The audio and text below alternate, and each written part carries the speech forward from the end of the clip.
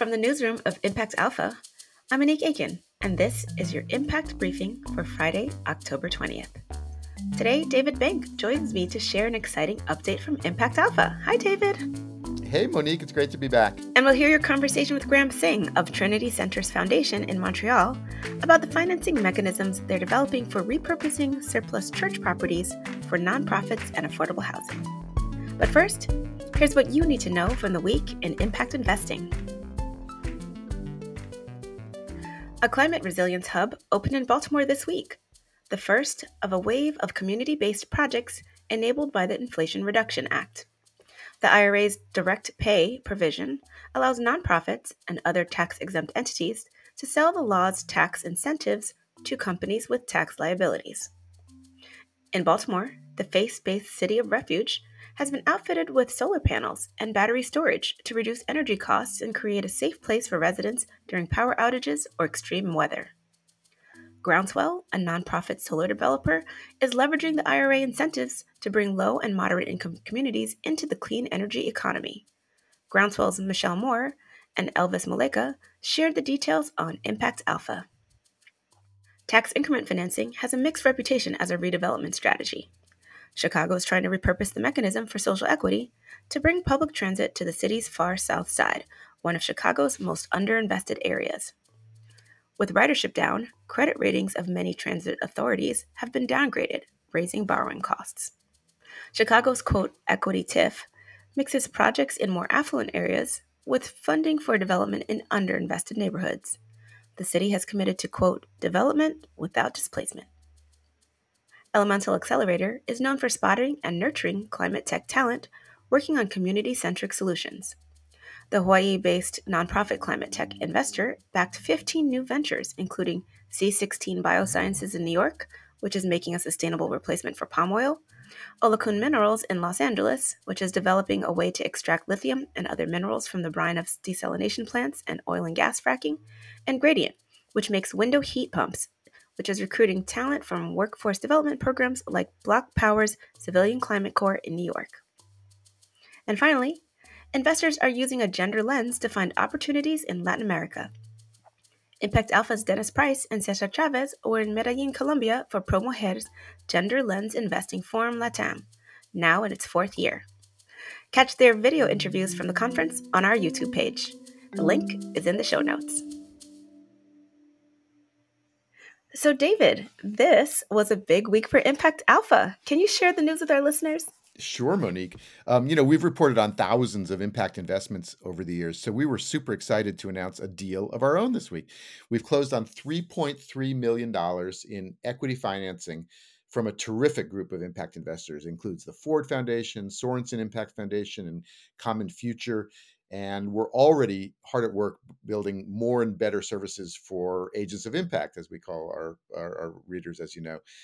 We figure the more we can do for them, the bigger our impact. So I don't want to miss this chance either to give a shout out to the whole Impact Alpha team. I'm so proud of the work of Zulema, Dennis, Amy, Jessica, Rudy, Isaac, and I've left out so many others who have been so helpful on our journey. So our deep thanks to all of you. And of course, Monique, to you and to Brian, our podcast co-hosts.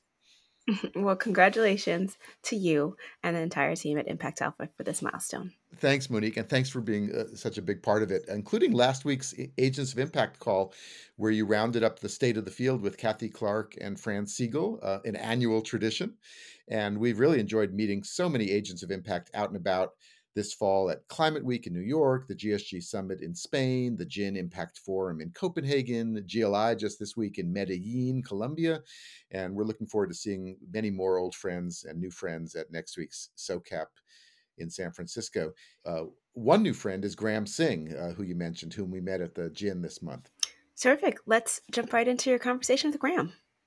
Welcome, Graham. Great to be here, David. Nice to have a chat. I think you've got a big idea about how to turn sort of a problem into an opportunity.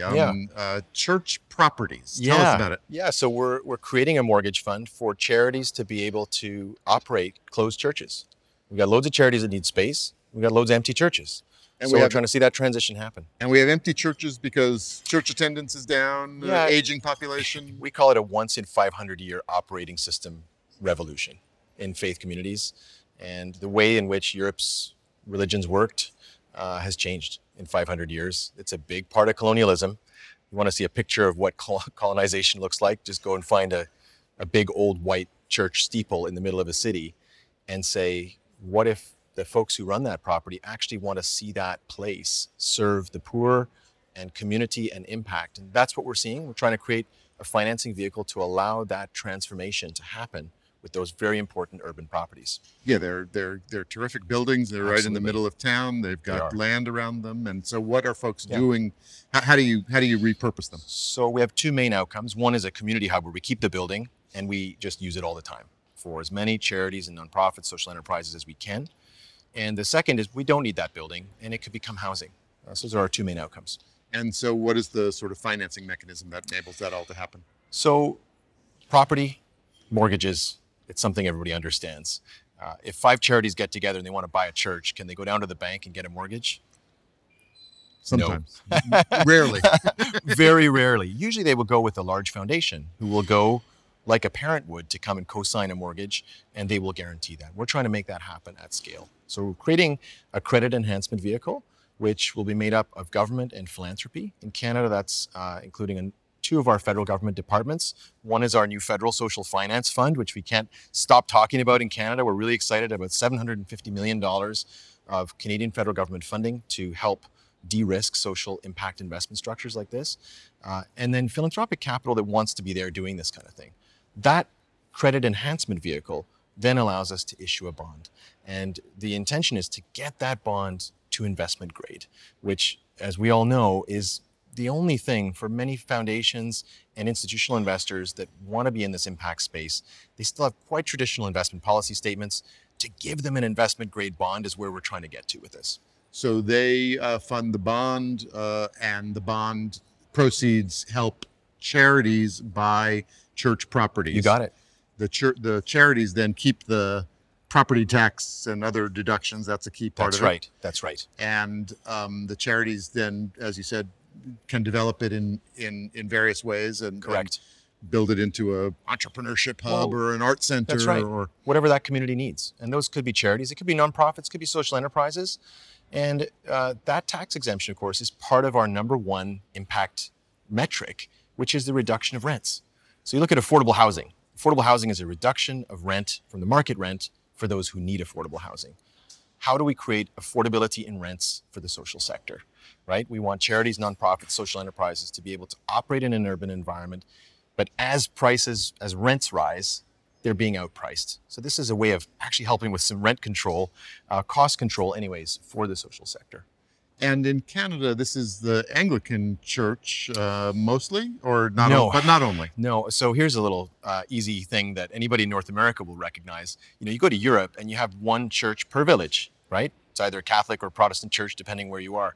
You come to North America, you had every Protestant church and even every type of Catholic church exported to most communities in North America, right? You go to Main Street America, Main Street Canada, you got Anglican, Lutheran, Catholic, Presbyterian, all on Main Street. So actually we have an oversupply of the different denominations, and just getting them working together to realize what are the buildings we need to keep and what are the ones that could be developed into housing, for instance. There's a certain rationalization. So in Canada, we're getting everybody together, and there's some echoes of the same conversations. There are, as we know, there are beautiful conversations happening around the US as well. And one of the things that's interesting is the churches can then come back and rent the space for their Sunday morning service. That's it.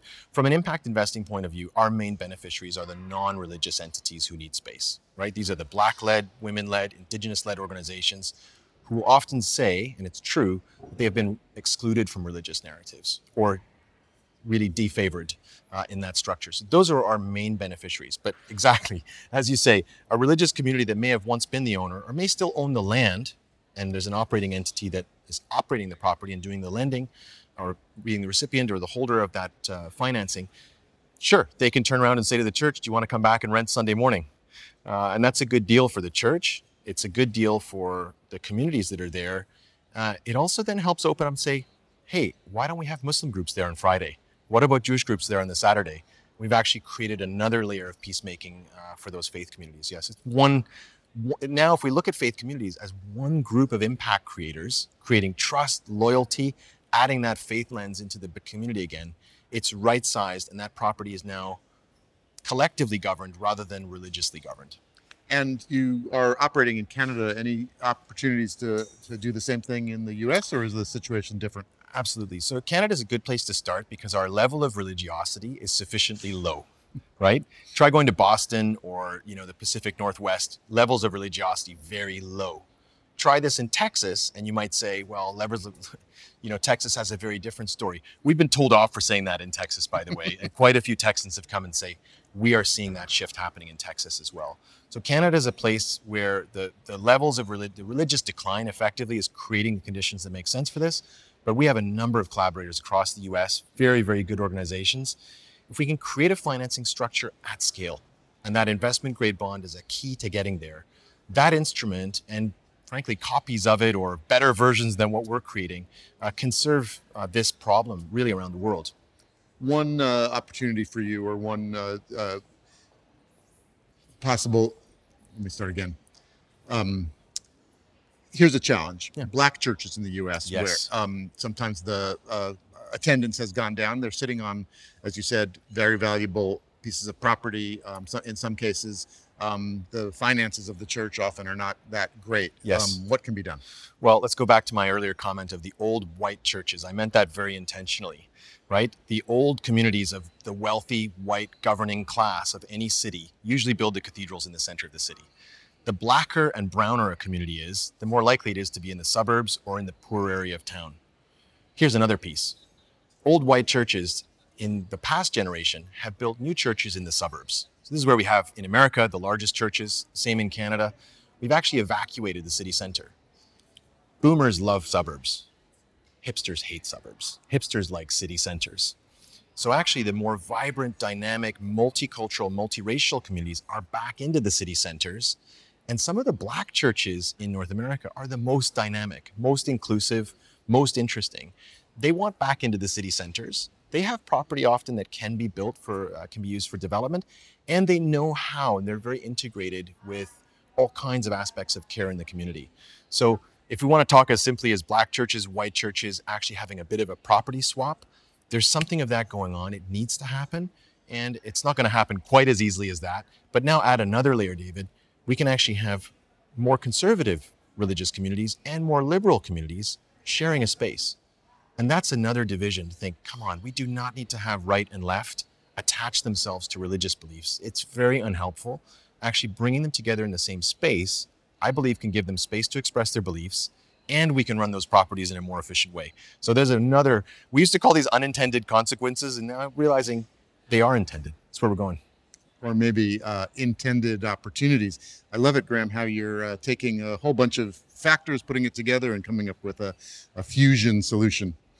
Well, I want to thank you, David, for all you're doing with ImpactAlpha. We became a subscriber a couple of years ago during the pandemic when we had to sit and learn what was going on. And actually every single week I get deal structure into my inbox, webinars, and I've been learning, and I want to thank you for what you've done to help us get to where we are today. Well, we appreciate that. Thank you, Graham Singh from the Trinity Centers Foundation in Montreal. Thanks, David. And that's going to do it for this week's Impact Briefing. Thanks to David, Graham, and our producer, Isaac Silk. Sign up for ImpactAlpha Open, our free weekly newsletter, directly at ImpactAlpha.com. Or become a subscriber to get full access to our award-winning daily coverage in impact investing and sustainable finance. Just go to ImpactAlpha.com/subscribe. Thank you for listening. I'm Monique Aiken, Managing Director for TIP, the Investment Integration Project. Be sure to check back for next week's briefing, and until then, take care.